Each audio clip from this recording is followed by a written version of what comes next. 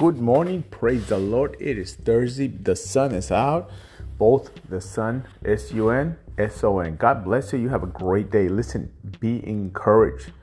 Nobody's told you they love you. I want to tell you I love you because some of you never heard it. And you're like, oh, nobody loves me. Somebody does. God loves you. So do I. God bless you. Have a great day. Be at prayer 6 p.m. Come on out and pray with me at the church. You can do this. Stop crying. Stop whining. The verse for today is Psalms 34:8. Taste, oh my word, taste and see that the Lord is good.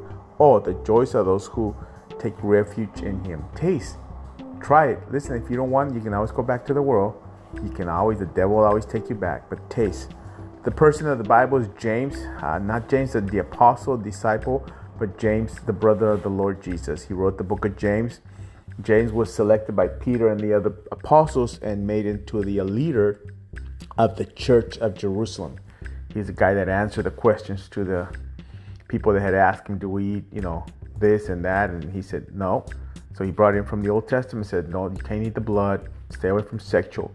Every time you see something, a list of bad things, sexual immorality is like at the top, number one. Stay away from sexual immorality, sexual stuff, because it ruins your heart, your soul, and your spirit. You have a blessed day because I just spoke it to you. You have it. You already got it. I will see you soon. This Saturday, we're having a car wash. It is not a fundraiser. It is a free car wash. I encourage you to come out and be blessed. Help us touch lives.